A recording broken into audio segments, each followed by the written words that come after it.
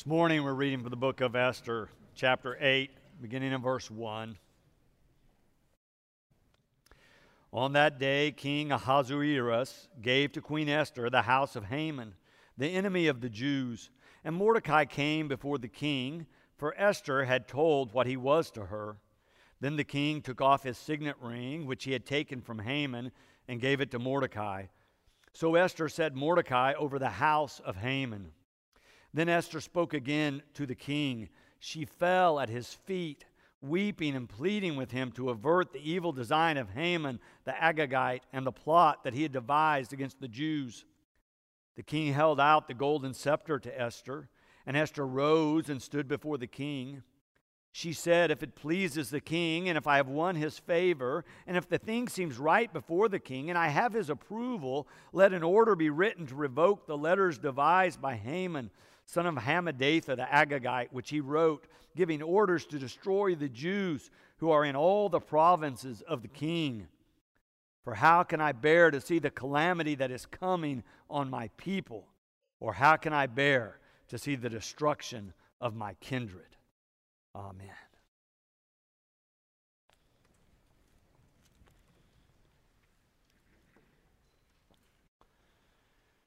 As we begin here in chapter 8, we're reading part of a 10-chapter story.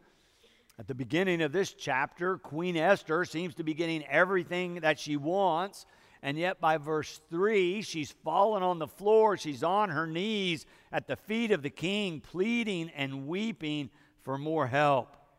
It's hard to understand what's going on here if we don't know a little bit more about what's happened in the first 7 chapters.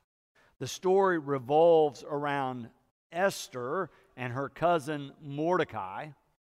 We learn that Esther was an orphan, and her cousin Mordecai became her caretaker, took care of her, raised her. While she's a young woman, the king needs a new queen. Several young women are brought to the court. The king falls for Esther. Now, he is not Jewish. He does not know that she is Jewish. He selects her as the one, and she becomes the queen. The rest of the story has a lot of plot twist and intrigue and some death and some danger, but primarily it's about what it's like to be a minority people living in a country without power or voice or control over your own fate. This book also serves as the origination story for the Jewish festival that's still celebrated in the spring of the year called Purim. They're celebrating what this story tells us about, which is a planned elimination, execution, massacre of the Jews that's averted by the actions of Esther. The fellow that's not such a great guy that's in this story is the guy named Haman. He's actually a dastardly character. He is a government official. He's worked his way up through the ranks of the government until he's only second in power to the king himself.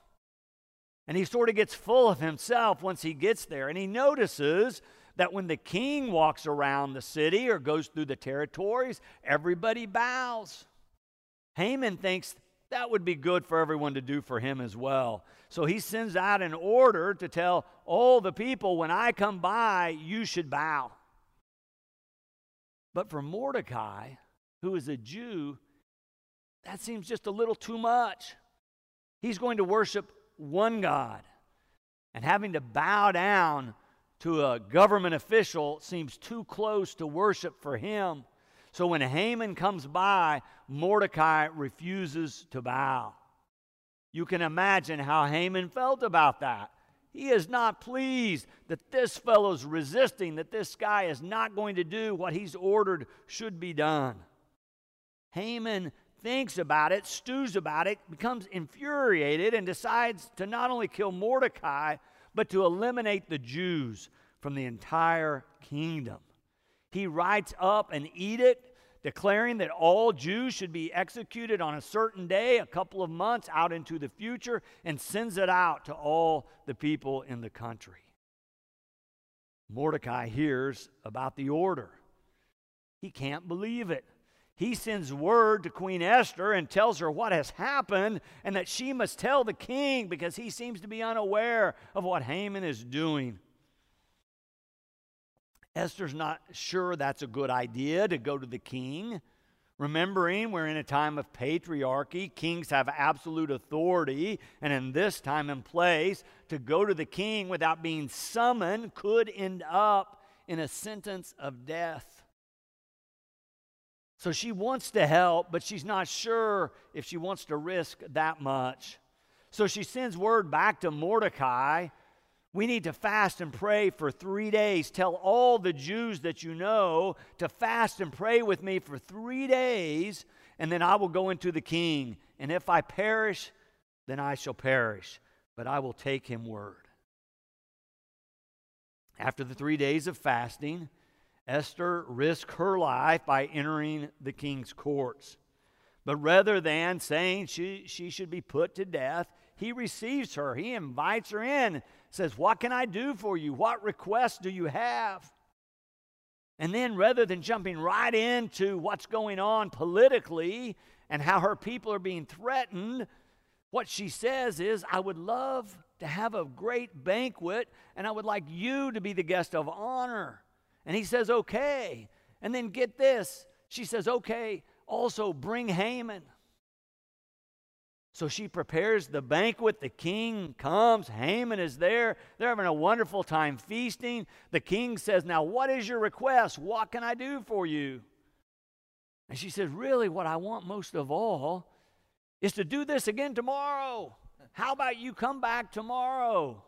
The king says, "I'll be there." But then during the night, the king cannot sleep. And as many of us do, he begins to read, but he's reading sort of the history of the court. He's reading through the court annals. And he's reminded that previous to this time, a few months back, Mordecai had heard of a plot of a couple of people who wanted to assassinate the king.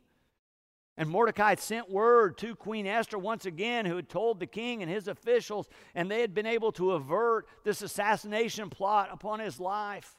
But as he's reading through the annals, he realizes he never said thank you. He never did anything to honor Mordecai or to say he appreciated what he had done. So he decides it's time to do that. So the next morning, he calls Haman in, the man who wants to kill Mordecai, right, and execute all the Jews. And he says, "We want to honor a fellow. This guy named Mordecai saved my life. I want you to get my horse out of the stable, put all the kingly decorations on him, and then put Mordecai on the horse, and you lead him around town so all the people can honor him." It's a great reversal of fortunes. But Haman understands how power works. He understands the king's got all the power, even over him. And so he takes Haman around on the horse so all the people can honor him. But as you can imagine, he feels humiliated. He doesn't want to do that, but he does it anyway. Well, finally, they go to day 2 of the banquet. Again, Esther's prepared this feast. They're enjoying their time together. They're eating and drinking. And then the king says, "Esther, what is your request? What can I do for you?" And now she is ready to tell him what's going on. And she begins to tell him that there's been this order sent out across his land that all the Jews shall be executed on a certain day. And if that order is fulfilled, then she too will have to be killed. The king can't believe it. That someone would presume to kill his queen. He doesn't care that she's a minority. He's frustrated and angry that someone presumes to be able to have that kind of power. The story says he's full of anger or full of wrath, and he gets up and storms out of the room. He wants to know who the man is, and when he asks Esther, "Who's the man?" she says, "This wicked Haman." And Haman knows he's in trouble. The king is out of the room. Haman pleads with Esther for his life. She apparently gives him no sympathy. He attacks her physically just as the king comes back in. As you can imagine, the king is done with Haman at that point. The king has Haman executed. That's the end of chapter 7. We began to read in chapter 8. In our passage, the king, after Haman's been executed, also gives all of Haman's possessions and all his power to Esther. She passes it on immediately to Mordecai. So Mordecai's now the viceroy or second in command of the whole land. But there's still a problem. Haman is gone, but the order to kill all the Jews still is out there, and it's been signed with the ring, the signet ring of the king. And that's why Esther is falling at the feet of the king, weeping and pleading that he revoke the order that says that all the Jews in the land should be killed. But he tells her the edict can't be revoked. So she falls at the king's feet to beg that he revoke the order that would destroy all the Jews in the land. And then in verse 6, at the very end of where we read, we hear her pleads when she says, "For how can I bear to see the calamity that is coming on my people? Or how can I bear to see the destruction of my kindred?" And that raises for all of us the question, what breaks your heart? What is it that breaks your heart? What can't you bear?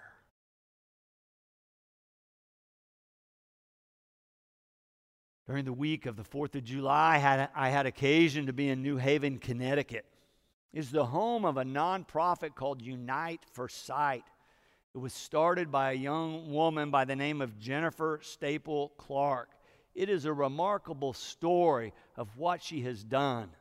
After her freshman year in college, she went to work for her childhood optometrist. She was just looking for a summer job. And she was making some money, but what she saw in that office stunned her. She said she heard story after story of people who'd gone blind with glaucoma. Now, glaucoma is a treatable eye disease. You do not have to go blind from it, but if you do not get it treated, you can go blind or lose your eyesight. She said she realized some people just didn't have the knowledge to know about the treatment. Other people didn't have enough funds to access the treatment. But for whatever reason, she saw all of these patients that were struggling with blindness or diminishment of their sight. She finished her summer job and went back to school. She's in her dorm room at her college, and she keeps thinking about these people who've gone blind for no good reason. We have treatment, she's thinking.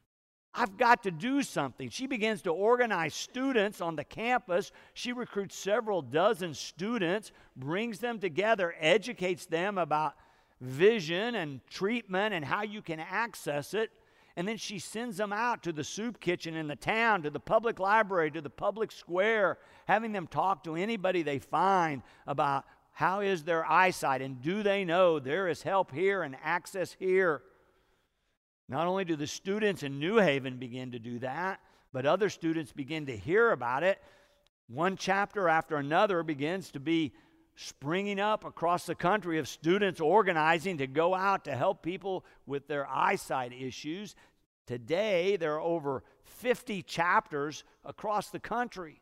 By the time she graduates from college, she moves what she's doing to not only a domestic kind of nonprofit working to help people, but she begins to deal with people who are underserved globally.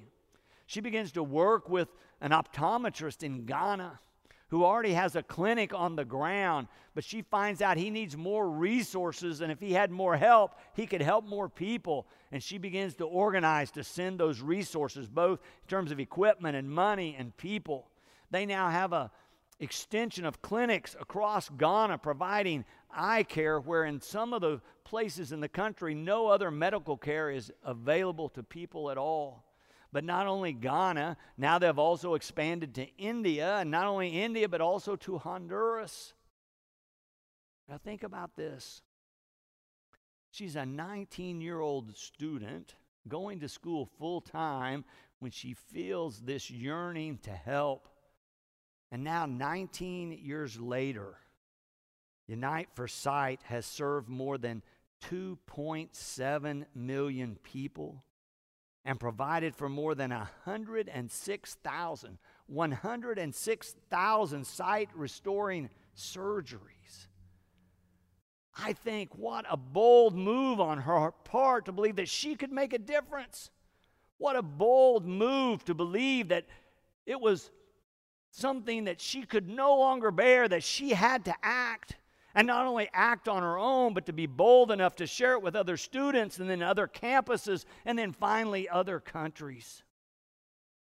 I think she probably had the sense, as Esther did, for how can I bear to see the calamity that is coming on my people? Or how can I bear to see the destruction of my kindred? What can't you bear? What pain do you see? What evil do you know about? What wrong have you heard about or seen or experienced that you might make right? People who study human behavior say you can boil it down to that some people are seeking pleasure and others are trying to stop pain. I think it's clear that Esther and Jennifer both have decided that they are motivated by stopping the pain, by helping others, by doing something to protect other people who are in a way of losing their eyesight or some other wrong that they're experiencing. The pain of others can be a great motivator. It can compel someone to act on behalf of someone else, to risk their life, to risk their fortune, to risk their time on behalf of helping someone else. What is it that might compel you to act for the good of another? What evil are you willing to stand against? What wrong are you willing to make right? What pain and suffering are you aware of that you might stop? And where do you see a need that you keep thinking someone should solve this, someone should do something? Could that someone be you? We no longer live in a time where we're kings or queens or have the kind of authority or power, thank goodness, where one of us can say we're going to eliminate a whole ethnic minority, although that still exists in some countries today, not in ours. But even though we don't live in times like Esther, I believe this scripture is a call to us, a call to be aware of minority groups in our midst, a call to watch how power is used and how it affects those who don't have equal access or power. I think it's a call to be more aware and sensitive of those around us and the pain and suffering that we observe as we think about what we might do as a Christian disciple in response to that. Clearly, Jesus lived in a time where there were people who were ostracized and cast out and marginalized. He was aware of them and he was sensitive to them. And when he saw their need, what did he do?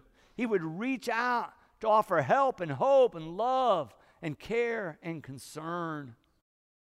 As his disciples, we too have an opportunity to reach out with love and care and concern and offer help and hope to another. Our job is to discern what is our role in all of this today. Both Esther and Jesus employ prayer and fasting as a way to discern God's leading and prepare themselves for service. Perhaps it's time for us to do the same. Amen.